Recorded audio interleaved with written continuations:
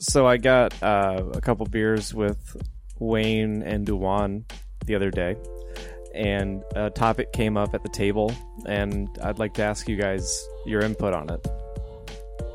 So we were talking about the amount of fellatio you would perform, and like what the lowest number you'd accept for that act would be. See them tumbling down, spreading their lips on the ground. Like I said, Here on your way you belong. I said I'd not probably be like answering John's goddamn hypothetical. like I'd be on a sliding scale probably like 5 to 10K. Yeah, you're on a sliding scale for any number of things, but we're not addressing your fucking fecal-philiac friend's discussion at a dinner table. I did not say anything about poo-poo. Yeah, no, I know both of those boys well enough to know that there was, that discussion went some other direction. Michael, what's the lowest you'd accept to suck?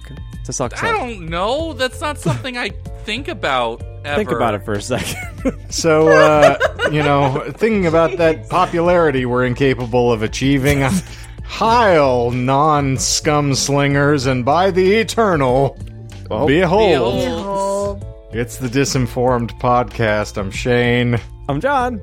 I'm Michael. I'm Courtney. And the only oral I'm willing to offer is what you're getting right now. So congratulations. And we are He all does that for free. we are all the luckier for it. Indeed. Yeah, this beard's not getting sullied by anything. I'm going to guarantee that. I don't know. I just thought it was a nice lead up to get us back on topic.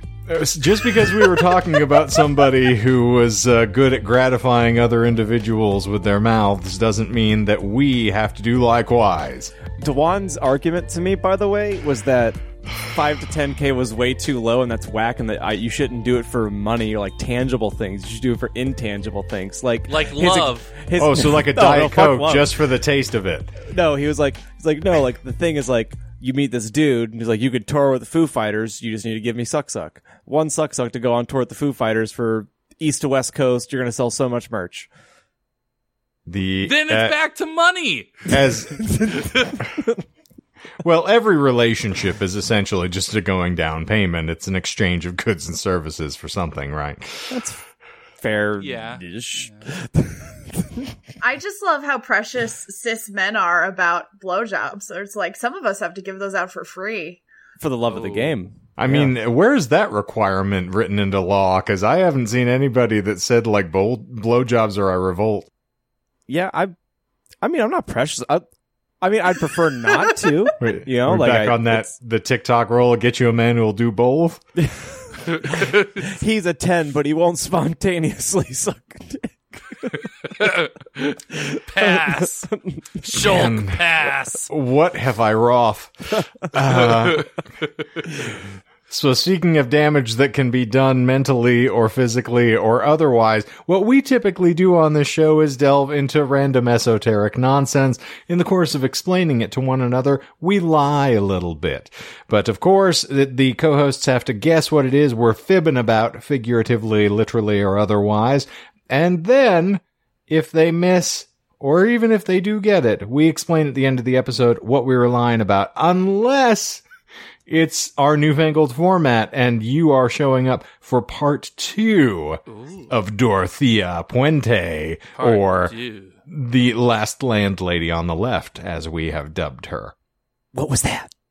Indeed.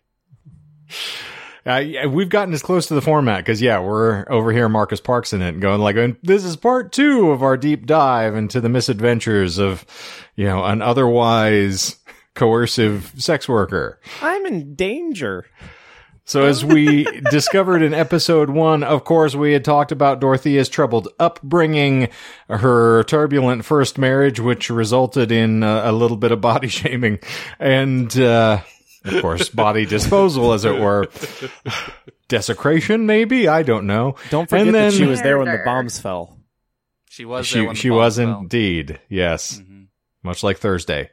But unfortunately, she managed to escape that unscathed, go through a few more weird relationships afterwards, and then become a semi-reputable businesswoman and helper of dissident, wayward females and elderly folks in Sacramento, right up until they discovered she was forging checks and cashing out their bank balances for the sake of housing them.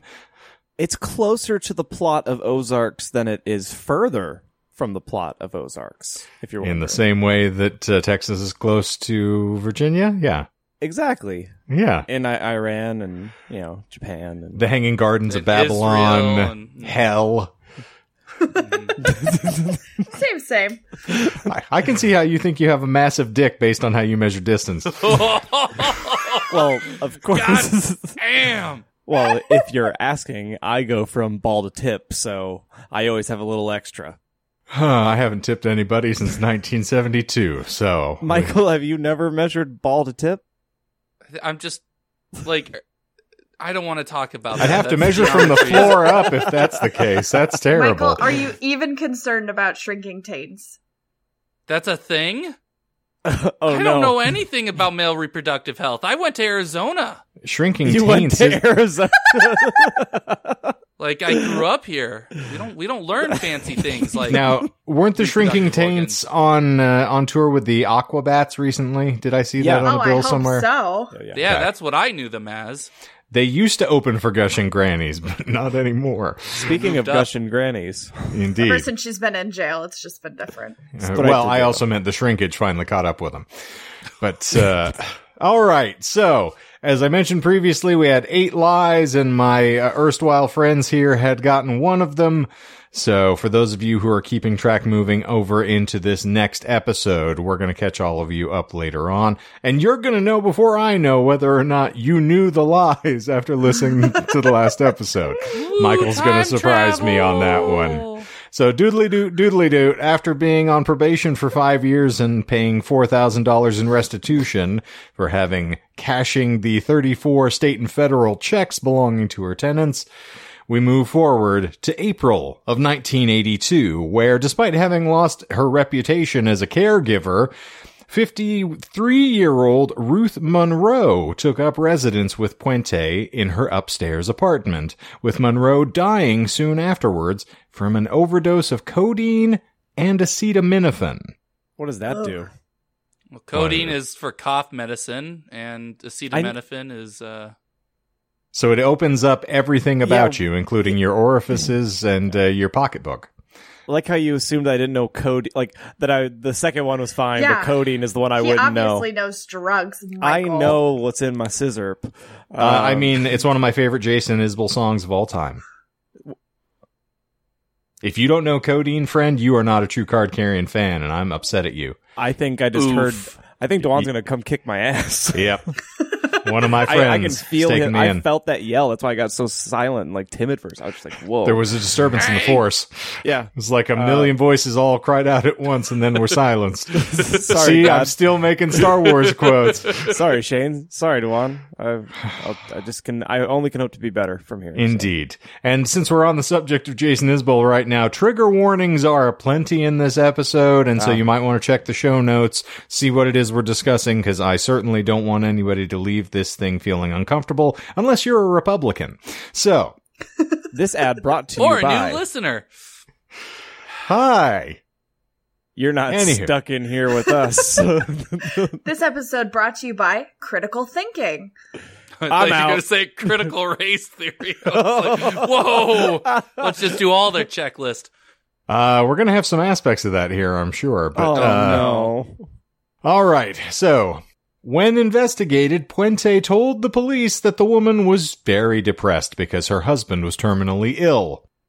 So, despite Dorothea's documented past activities, they fucking believed her and ruled Monroe's death a suicide.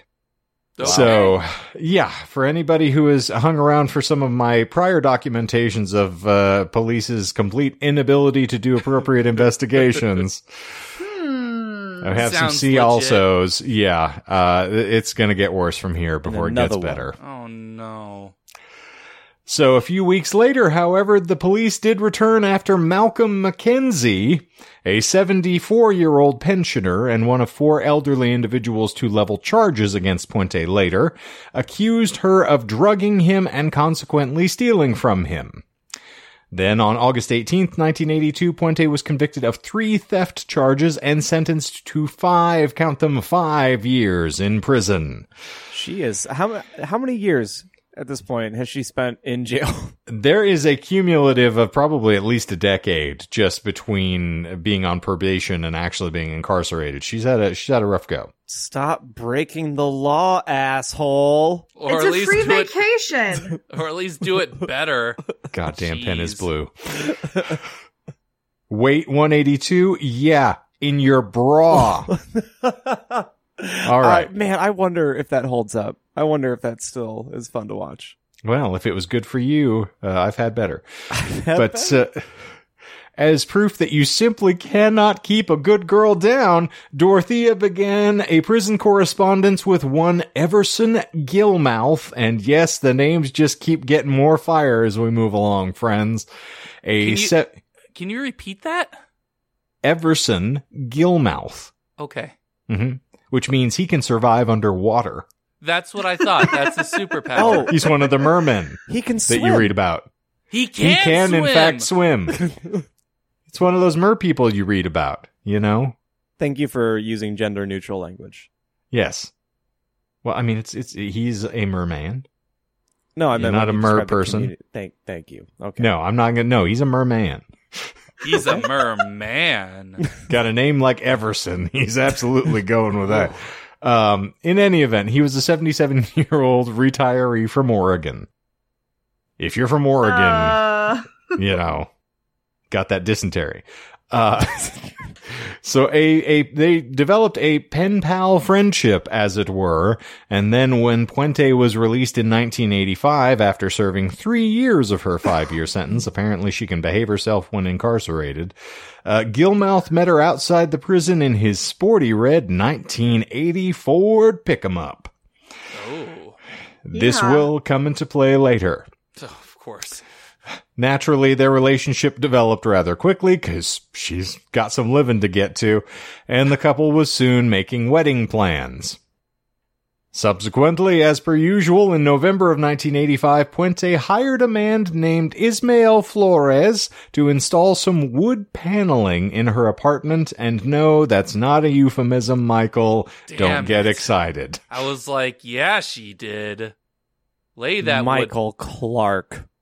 You want to come You were install? talking about filleting people for money. Don't even come at me for making a joke about wood paneling. Oh, he'll come at you. I was posing an artful, esoteric hypothetical. Oh, shut the fuck up. Whatever helps you sleep at night, I guess. Now, knowing her, I'm sure she was very much asking if he'd care to come lay some wood in her apartment. I don't doubt that's how it was phrased. But we'll decide. For his labor, I'm putting quotation marks around that one, and $800, Puente gave him a red Ford pickup as well, which I thought she you were going claimed. to say something else. Yes, she gave him a red rocket. The red Ford pickup.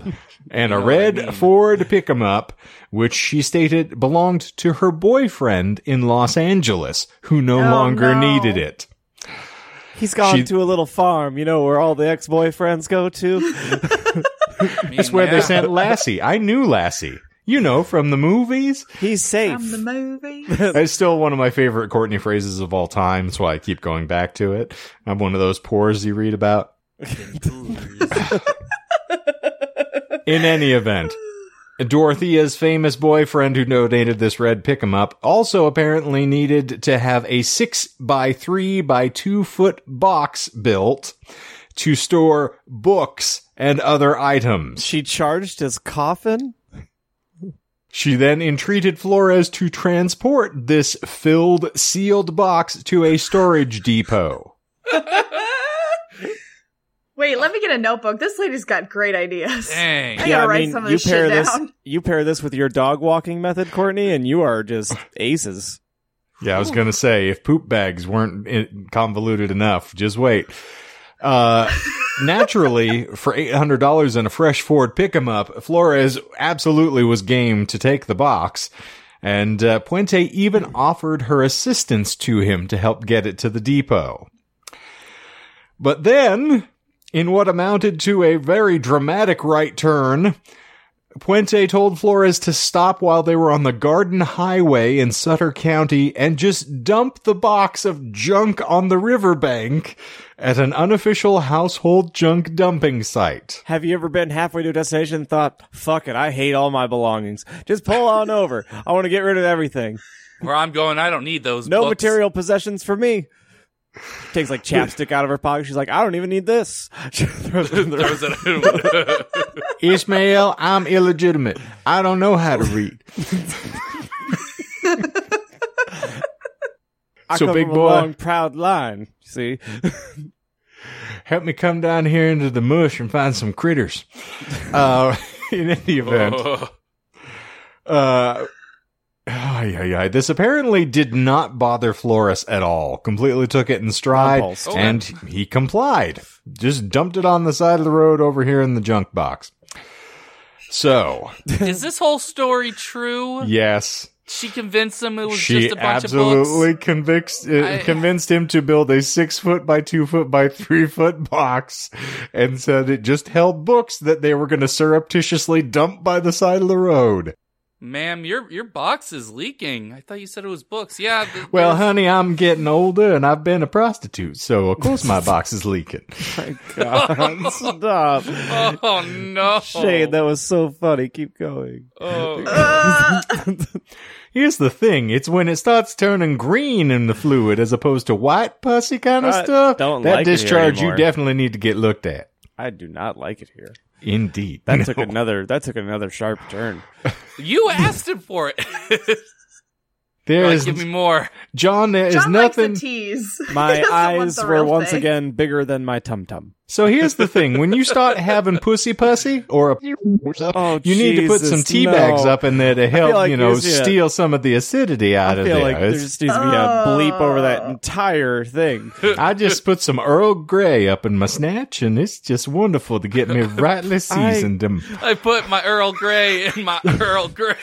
Oh no, God! I mean, her original name was Grey, so I mean, this is all. Exactly. Yeah, Dorothea's getting Earl. I'm about to hurl Gray right now if y'all don't knock it Earl off. the Earl. That's canonical to the story Well, now. T for two and U for me. No,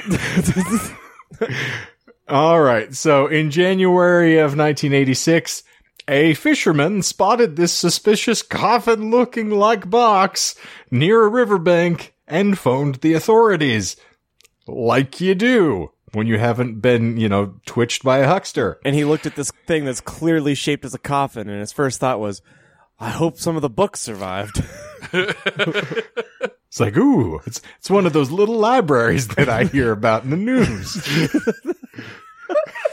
Wonder what used books I might find in here. They are getting so creative. no. This smells like learning. Okay. This smells different. The investigators, of course, pried the box open to find the badly decomposed and unidentifiable body of an elderly man inside. So, never one to let a good husband go to waste, Puente continued to collect Gillsmouth's pension, however, writing letters to his family explaining he hadn't contacted them because he was in ill health. Checks out. Back in the day when we were all just penning letters to one another to apprise them of our health and welfare. Upwell, yes. Upwell. Well, The new company started by Honeywell. Cousin to Updog. Indeed. What is Updog? Who knows? In any event, she also continued to maintain a boarding house, taking in 40, count them 40, new tenants. All while Gillsmouth's body remained unidentifiable and was not identified for 3 further years. wow. Jeez. Did she start making her home into like a replica of H.H. Holmes's joint? If only. You just had like several gas rooms, a place where you could just wheel the bodies and Sweeney Todd them. Yeah, or like a chute, like a yeah, trap, you'd a trap think. lever. No, unfortunately. She was just pushing them down the stairs. Wow. It's so she didn't have Saturday again. She's taking out the trash. She didn't have a sense of theatrics. Is what you're No. saying, yeah. Or I'm thinking more of like Death Becomes Her. You get her to the top of the stairs and just give a little nudge in the chest. Okay, Ernest. so a Was little bit owl. of drama. A little bit of drama. You pushed me down the stairs. No one here has seen Death Becomes Her. I'm No. very upset. I am a disappointment. So Meryl Streep's, greatest performance ever. Fight me. She gets to say with great equanimity to Bruce Willis, "I can see my ass." Oscar. Sold. Indeed. Well, just shocked. Anyway, naturally, she continued to accept elderly boarders and was very popular with the local social workers because she would accept referrals even of the tough cases, including man. drug addicts and abusive tenants. She caringly collected tenants' monthly mail before they saw it, and then paid them stipends, Oh, man. pocketing the rest of their money for expenses, like you do. What a goofball. What's funny is that this is common behavior from all other elder care facilities, and no one's pressing charges against these motherfuckers. So, unfortunately, there we go. Yeah. But during this period, parole agents began to visit Puente they visited her at least 15 times over the course of this time frame. And though she had been specifically ordered to keep away from the elderly and refrain from handling government checks, considering that was what she was incarcerated for previously, no violations were ever noted while she was doing these things. Although Is that true? True. She went back on the escalator again. And Exactly. never even got a strong word pointed at her, unfortunately. Hey, you can't get on the escalator. Fuck you, I do what I want. Okay, ma'am, have a good day. All right, I'm convinced. So, suspicion was finally fucking aroused when neighbors noticed the odd activities of a homeless alcoholic known only, and this is not my name, I did not come up with any of this, so don't at me, known by the name of Chief, whom Puente said she had adopted as her hired handyman. Now, Why use that word? Why? Yeah, Why would she do that? I don't. Well, I mean, we're Or in the at least- 80s here, friend. Like, we weren't exactly a kind and loving society here at the time. Puente had Chief dig in the basement, carting soil and rubbish away in a wheelbarrow. At the time, the basement floor was then covered with a concrete slab. Chief later went on to dismantle the garage in the backyard, installing a fresh concrete slab there as well. She paved paradise and put up a parking lot. Yeah. And then, wouldn't you know who won the pony? Soon after this, Chief disappeared. No! I mean, we saw that He coming, actually- but still, It's like no! a volunteer. It's like, I need to make sure that it can actually hold a body. So I Indeed. just want to make sure I'm Just doing a lay good down. job. Yeah, just Important thing to note, though, for John specifically, Chief was also famed for claiming that he could read animal tracks on asphalt, and saying he was an expert at destroying human souls through black magic. But what an asshole. I digress. Okay. Always walked around in an exceedingly ornate Indian headdress, and I don't know why. For those that are not Yeah, Night Vale fans, don't scream at us. Go listen to some episodes. Literally, I episode think 1. you've used that reference before. Cause I that does have. sound- okay. It's a lot of fun. So, finally, suspicions were confirmed in 1988 after Judy, an outreach counselor with Volunteers of America, noticed 52-year-old Alvaro Bert Montoya, a developmentally disabled man with schizophrenia, Ooh, Wow. apparently a lifetime combo. winner of the genetic lottery as well, damn. Oh, for sure. she'd placed at Puente's home, had vanished. Now, Alvaro had struggled with his mental health and been homeless for years, and Judy didn't buy Puente's explanation that he'd simply left for a holiday in Mexico with his brother. What? Particularly because Judy, who will remind everyone was his fucking outreach counselor, knew he didn't speak to his family. Oof. And then Judy subsequently began to question another of Puente's tenants, John Sharp. Again, these names, they just delight me to no end. Who then told her, something is wrong. She's been digging a lot of holes. She's planting a garden in her I'm basement. tired of this, Grandpa. It's too damn bad. Shia LaBeouf in a starring role. Miss Puente's backyard. Judy then alerted police. Fuck me, I'd watch it. Sorry, I just fucking got the reference, and I started singing the theme song in my head. The digging up, or whatever. What was that again? I don't know. Shia LaBeouf starred in Holes. If those weren't paying attention, yeah. All right. Is that that's a Disney movie? Yes, and the Lee theme states, song Michael's looking for is "Put the bodies in the holes, put the bodies in the holes." Oh, that was the after Disney version. That was actually her song as well. Yeah. Indeed, it was Disney After Death. So, It's a great band name. as I said, Judy alerted police, who then went to the home, where they met with the same answer that Alvaro was simply on holiday. As they were leaving, however, Mr. John Sharp managed to slip them a message in note form that says, "She's making me lie for her." Help Is that true? S-O-S. Sure is. M-O-O-N, that spells extortion. So, Jesus. after noticing Laws, there yes. was a significant quantity of disturbed soil on the property, and yes, disturbed soil also lets the bodies hit the floor. That was a crazy tour. Indeed. The police returned and searched the house, initially finding nothing. They decided to ask, in their infinite wisdom, whether they could dig in the garden, so that they could tell the social worker that they had been thorough in their duties and responsibilities. Naturally, Puente, not one to raise a fuss, absolutely agreed, even providing them with an extra shovel to help, move things along. Now, here's what we find as listed in the Netflix docuseries Worst Roommate Ever. One of the policemen who worked on the case recalls digging up the garden and finding, quote-unquote, pieces of cloth, eggshells, and leather pieces that looked like beef jerky. The leather piece is true? Sure is. Wow. The eggs?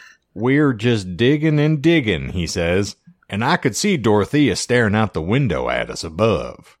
All those things are true. No lies there. Wow. Finally, they found the body of 78-year-old Leona Carpenter, and the police realized what they thought was beef jerky was actually desiccated human flesh. Several additional bodies were subsequently found buried on the property. Now, it's important to note here, during the initial investigation, she wasn't immediately a suspect. What? They actually allowed her, while they were digging the property up, to leave and go away. She said she was going to go buy a cup of coffee at a nearby hotel. What the fuck? Instead, after buying said coffee, she fled immediately to Los Angeles, where she befriended an elderly male pensioner whom she'd met in a bar. Unbeknownst to Puente, however, the pensioner recognized her as the woman he saw on the television news reports. He then contacted local law enforcement, who quickly arrested her in L.A. So, Puente was then charged with a total of 9 murders. 9 murders. Murder. Her boyfriend, Everson Gillsmouth, of course, was going to be charted there, as well as 8 tenants who lived in the boarding house. Ruth Monroe, Leona Carpenter, Alvaro Bert Gonzalez, Dorothy Miller, Benjamin Fink, James Gallup, Vera Faye Martin, and Betty Palmer. According to the investigators, most of her victims had been drugged until they overdosed. Puente then wrapped them in bed sheets and plastic lining before dragging them to open pits in the backyard for burial. Police were only able to link Everson to Dorothea due to the similarities between the method of disposal between his and the bodies that were exhumed in the backyard. It's worth noting she never actually confessed to any of these things, and she was never charged for the murder of her first husband, as I alluded to in the previous episode, as she confessed to that crime following her conviction for these other killings in an attempt to reduce her sentence by assisting in a police investigation. You know, she Oh my always is God. very good at these Cheeky. calculated moves. You know, she's she's so good at this. Exactly. Well, she kind of has to, because as soon as like she gets found out, she's screwed because she can't she can't lie her way out of stuff apparently. And as Michael had mentioned previously, the crime fell outside the statute of limitations for murder in the state of California, which is 40 years, so she was never actually prosecuted for that killing. So, during the initial investigation, as I said, they just let her run away, but once they finally got her, apprehended, and incarcerated her, they granted a change of venue motion filed by Puente's lawyers, Kevin Climo and Peter Valutin III. Oh. And so a judge transferred the trial to Monterey County. The proceedings began in October of '92, ending a year later. The prosecutor, John O'Mara, was the homicide supervisor in the Sacramento County District Attorney's Office. Here's a number for you. O'Mara called over 130 witnesses during the course of the trial. Whoa. Oh my God. So if you don't have easy character assassination, I'd say 130 people might sway a jury. Maybe. Yeah. Just sneaking suspicion. Yeah. He argued to the jury that Puente had used sleeping pills to put her tenants to sleep and then suffocated them, then hired convicts to dig holes in the yard. We're not talking about Chief here either. Climo Yeah, I was then... gonna say, did they ever find him? Strangely enough, no. I didn't even think about that as I was running through this. They never indicated what the fate of dear Chief was. So was Sad. Chief a lie? No, Chief was not a lie. I really just didn't see anything beyond that, other than he was one of the individuals that was supposedly the hired help that facilitated this. Poor Chief. There's a lot. I had to run through probably 7 to 8 different listings. I actually read a full section of a book to get a good portion of this. So there was a significant amount of research thrown together for this, which is why it feels weirdly cobbled together, because there's a bunch of conflicting accounts. So far, and funnily enough, I mention it here, when I started coming up with lies initially, when I started reading into the further research, my lies actually paled in comparison to what she was actually doing. Oh no. That's So I the had- worst. Yeah, I had to slightly reconfigure because initially I had assumed things were a little more tame on the murder front, and it was not. So, in any event, Climo, who was defending Puente, concluded that his closing arguments by showing a picture commonly used in psychology that can be viewed in different ways and saying, keep in mind, things are not always as they seem. That was his defense. Now, I know they Bullshit. found multiple dead bodies in her backyard, but hey, it could have been an ancient burial ground. That Prove just so me happened wrong. to have, yeah. Or it could have been the neighbors. What It- better way? it's get the 80s. suspicion off your back. The Yeah. Amityville Horror had come out at this point. Like, I'm sure they could have gotten somebody to corroborate. Mm-hmm. We're still right on the, we followed Poltergeist as well. Like, yeah, you could have gotten away with burial ground. Yeah. I've seen stranger things happen. I watched the Johnny Depp Amber Heard trial. I'm all right. educated. The jury deliberated for over a month, eventually finding finding Puente guilty of, I shit you not, 3 murders. The jury was apparently deadlocked 11-1 for conviction on all counts, and the lone holdout finally agreed to conviction of 2 first-degree murder counts, including special circumstances, and 1 second-degree murder count. So everybody else is completely convinced, and this one blowhard's just like, nope, I don't think she did it.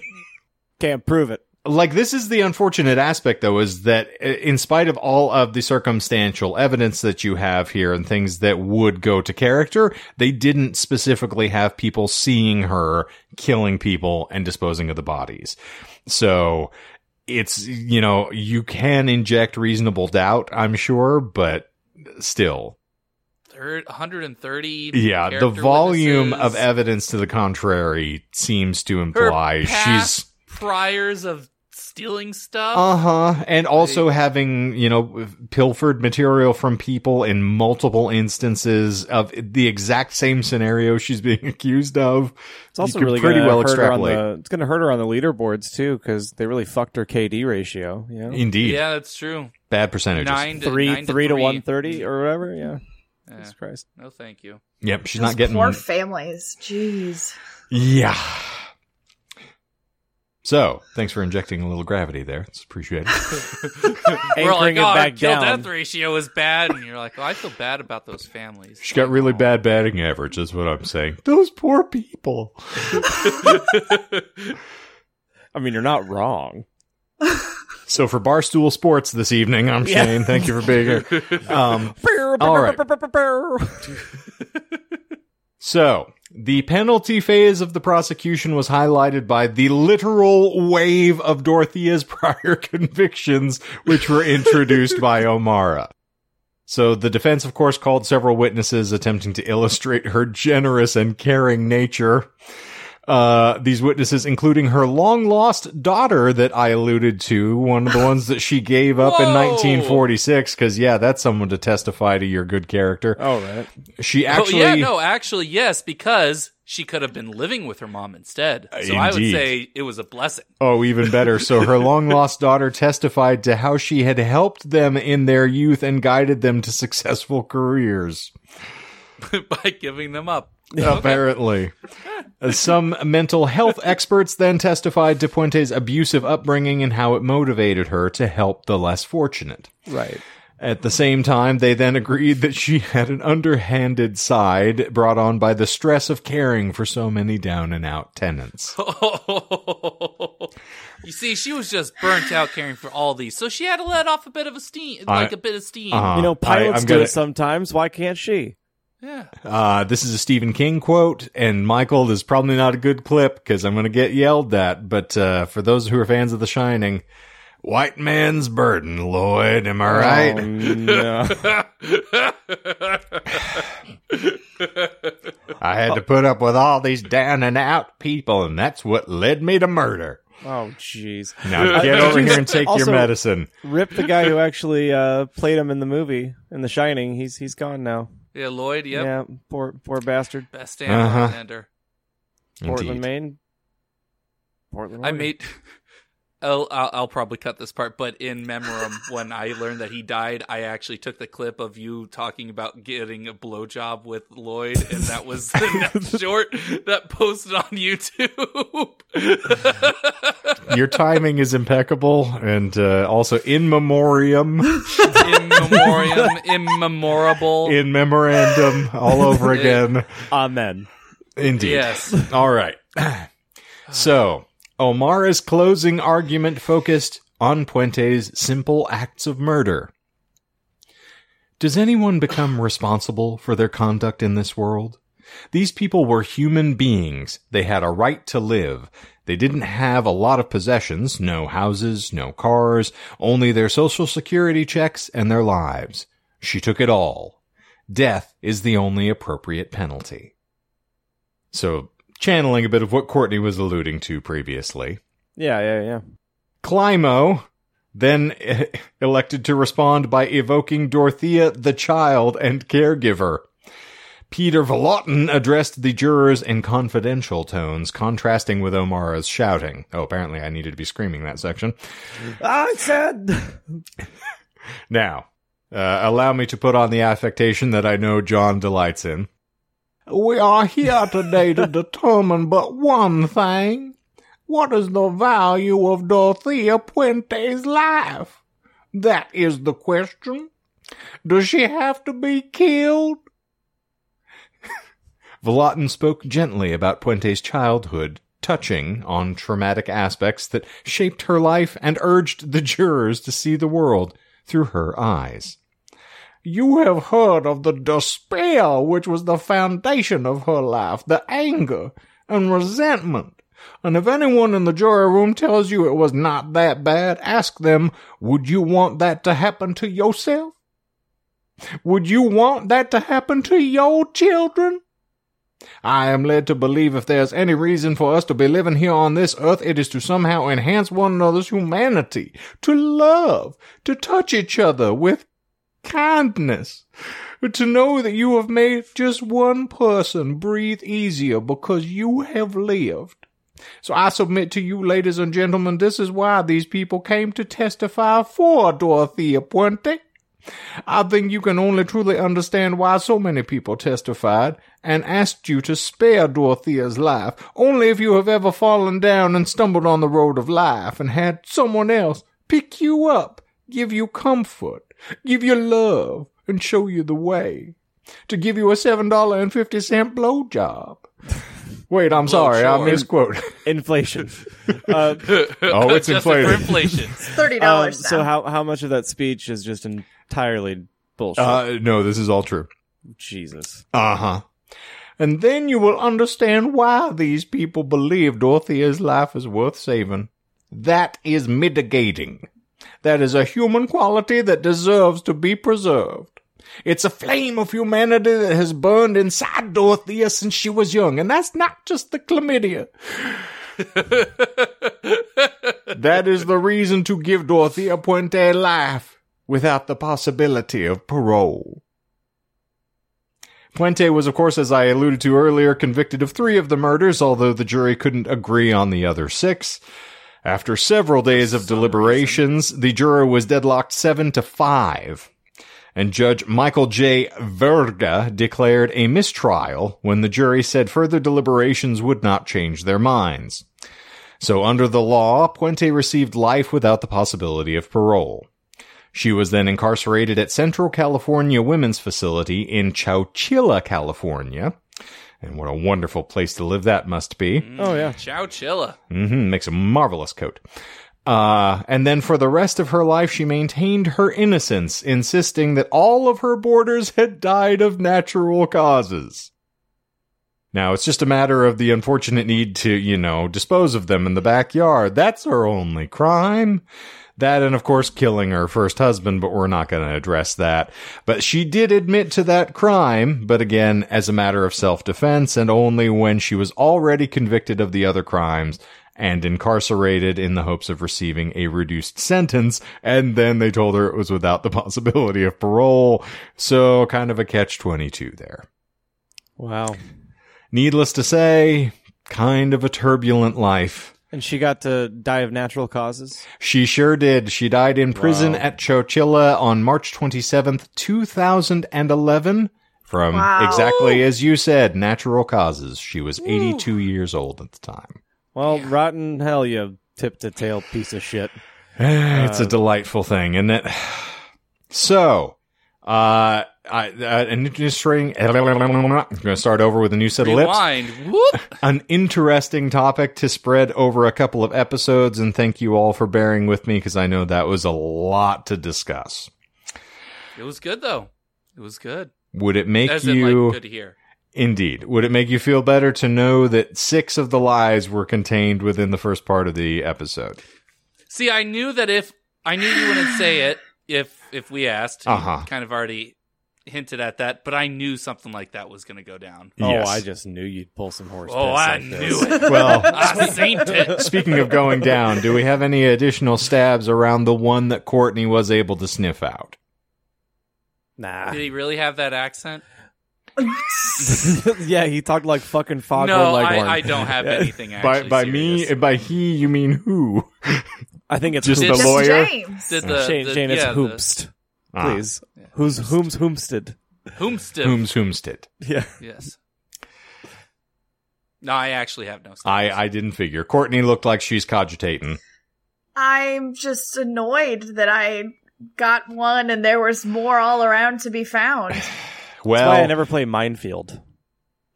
That's a very fine point. Very anxiety ridden. All right. I can't handle it. Well, we're going to start unraveling this then. So, as I said, 8 lies in total. Some of this is a little stacked. Now, as I admitted earlier, when I started coming up with crimes, I initially thought that she was just taking advantage of folks when I started coming up with this. So I had created a lie that was actually, reasonably in keeping with her conduct, unfortunately. But she did not kill her ex-husband. Oh.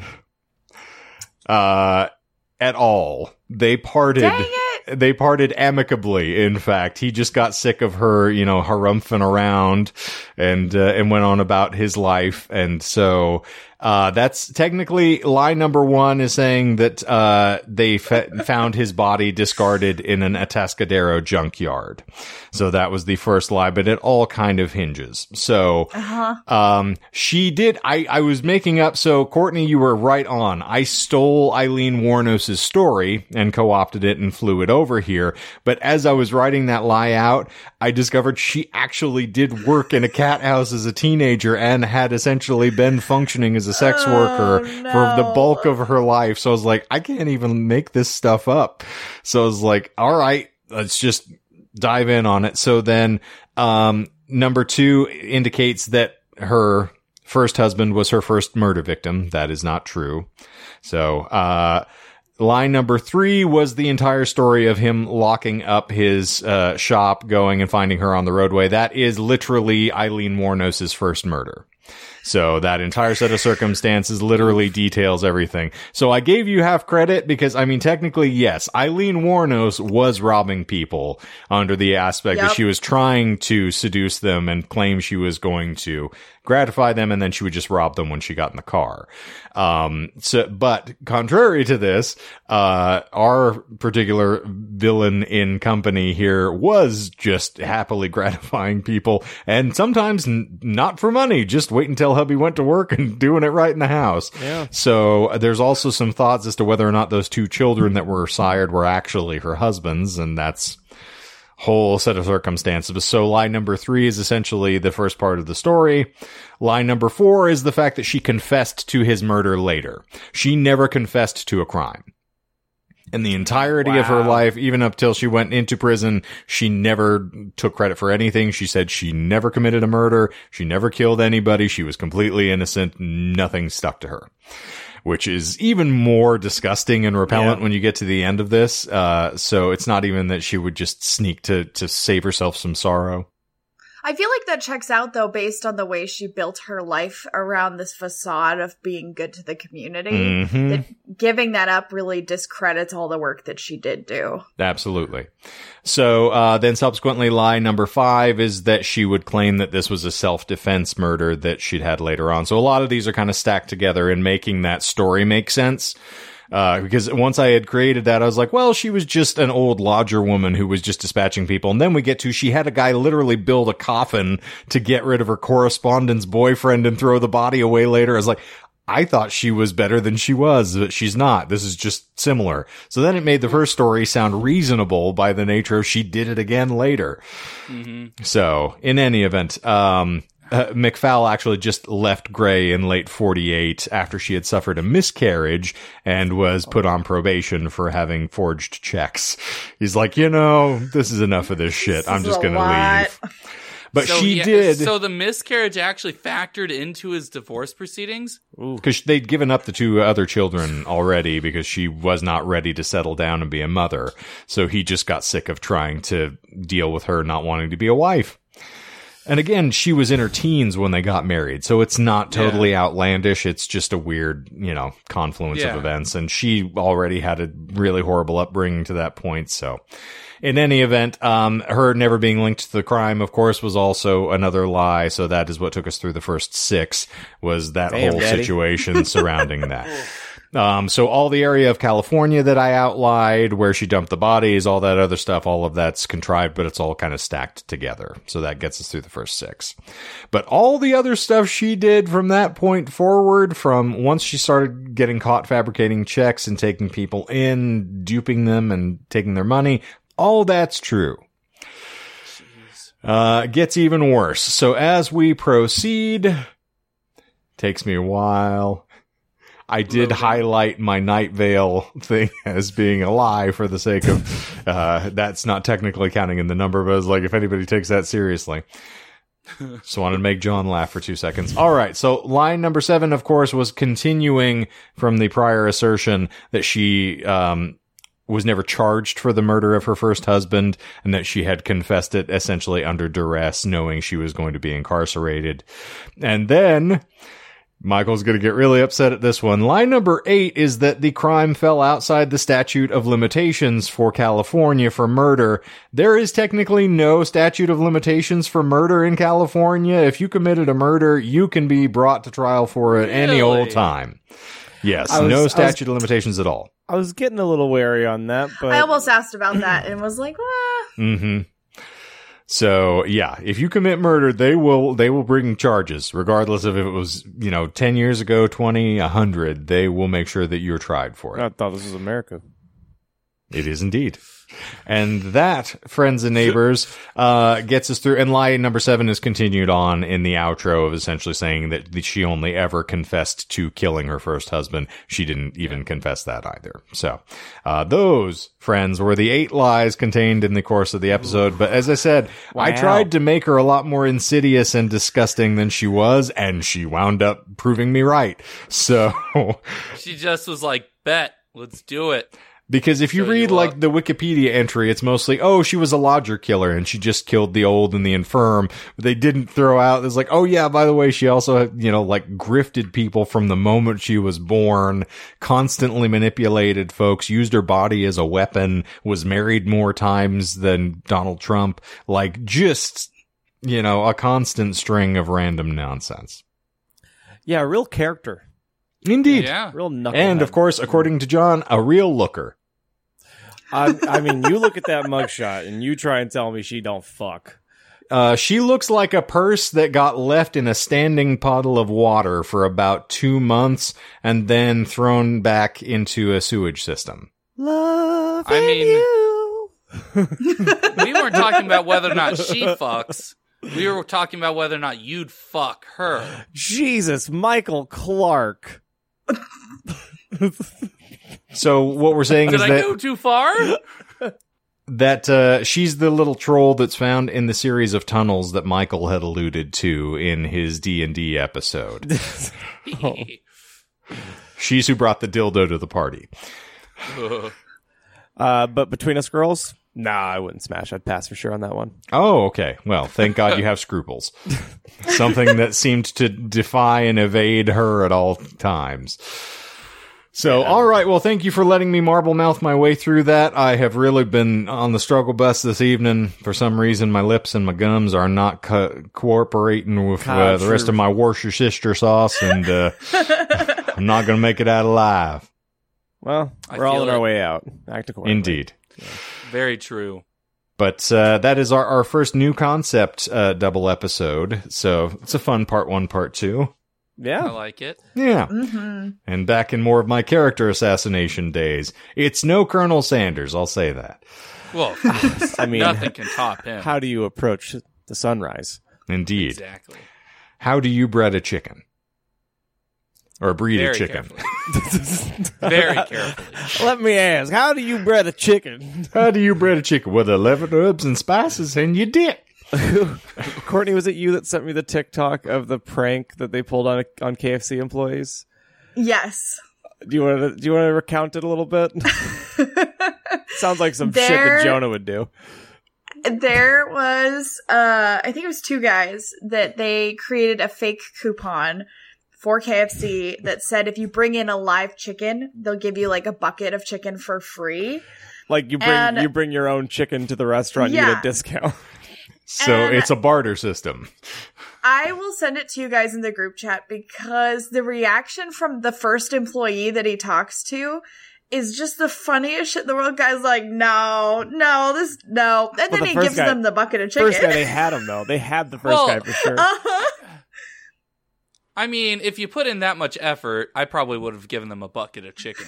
They're like, you know That's what? Right? I appreciate this effort. Even without TikTok, like that's a story they're probably going to tell for the rest of their lives. Oh, absolutely. Well, and also strangely evocative of the Colonel's actual conduct himself, because he did cruise around with live chickens in the car, just amble into another restaurant like, I'm going to kill this thing for you and make you love it. Oh, fantastic. Indeed. Well, speaking of herbs, spices, and things that you don't want in your mouth, we appreciate you being here as always. If you appreciate it, please rate and review. We would love to hear from you, and be sure that you are subscribed because we've got new episodes winging your way every lovely Monday morning on your preferred podcast provider app. We have also got a link in the show notes below that will take you to all of our relevant socials, so you can go stalk us there in whatever form or fashion you prefer. We have also got Michael's shorts just being opened constantly over on the Tubes of You. Be contained. Ready to dive in. I thought you were just going to say, I'm ready to die. True. Well, I mean, that's obvious, but you should also be ready to die. You should watch my YouTube shorts. I'm ready to die. Well, if you do watch them, you'll know that that is true. You keep wiggling your shoulders like that, you might just separate your head from the rest of your body. So, yeah, it's possible. This is what happens when he takes a little Eddie. Look at this little goofball. No, down this here. is me having a brain meltdown, spending $600 on. Let's not share that with the general public, friend. We don't need to start confirming our stupidity. Yeah, that's true. I'll just censor that. As the People won't know what I did. Was Yeah, that just say spending $600 Release on the Michael cut. No. Oh, he spent $600 on Dorothea Puente. Or was that Didn't Chuck get my money Testa? back. Worse. Oh, I would have spent $600 on Chuck Testa merchandise. Not pets, though. No pets. He doesn't do those. Nope. Well, to quote one of my favorite faux Confucian phrases, it is better to be silent and be thought a fool than to open your mouth and remove all doubt. Yeah, I take that as a challenge. I can tell. We know. We've been friends for a little bit. That's my mantra. I wake up and repeat that to myself every morning. I thought Time to be an idiot today. I thought your mantra in the morning was looking in the mirror going, you're going to fuck the English language so hard today. Ugh. Give yourself a little kiss. Yeah. Who's a little... Subsequently. Mwah. I thought... Well, you said it appropriately there, I know, so unfortunately we missed the mark. Subsequently. Mwah. I just thought you woke up every morning, looked at yourself in the mirror, and like, another day in decline. That's more accurate, I guess. Like, I'm awake now. He has a like a white or dry erase marker. Just tally marks it on the mirror. The authorities have locked me outside of the bedroom. Surely they want me to starve. I will paw lovingly at the door and sing the song of my people. It's just a bunch of Hey! hey! Hey! I got $600. All right. Well, ladies, germaphobes, boils, and ghouls, thank you for being here as always. We sincerely appreciate it. And hey, I hope something great happens to you today. So for those crazy kooks here at the Disinformed Podcast, I'm Shane. I'm John. I'm Michael. I'm Courtney. And zippity zoop, we're out of here. I said kooks. I was going to say, how'd you make that sound like a slur?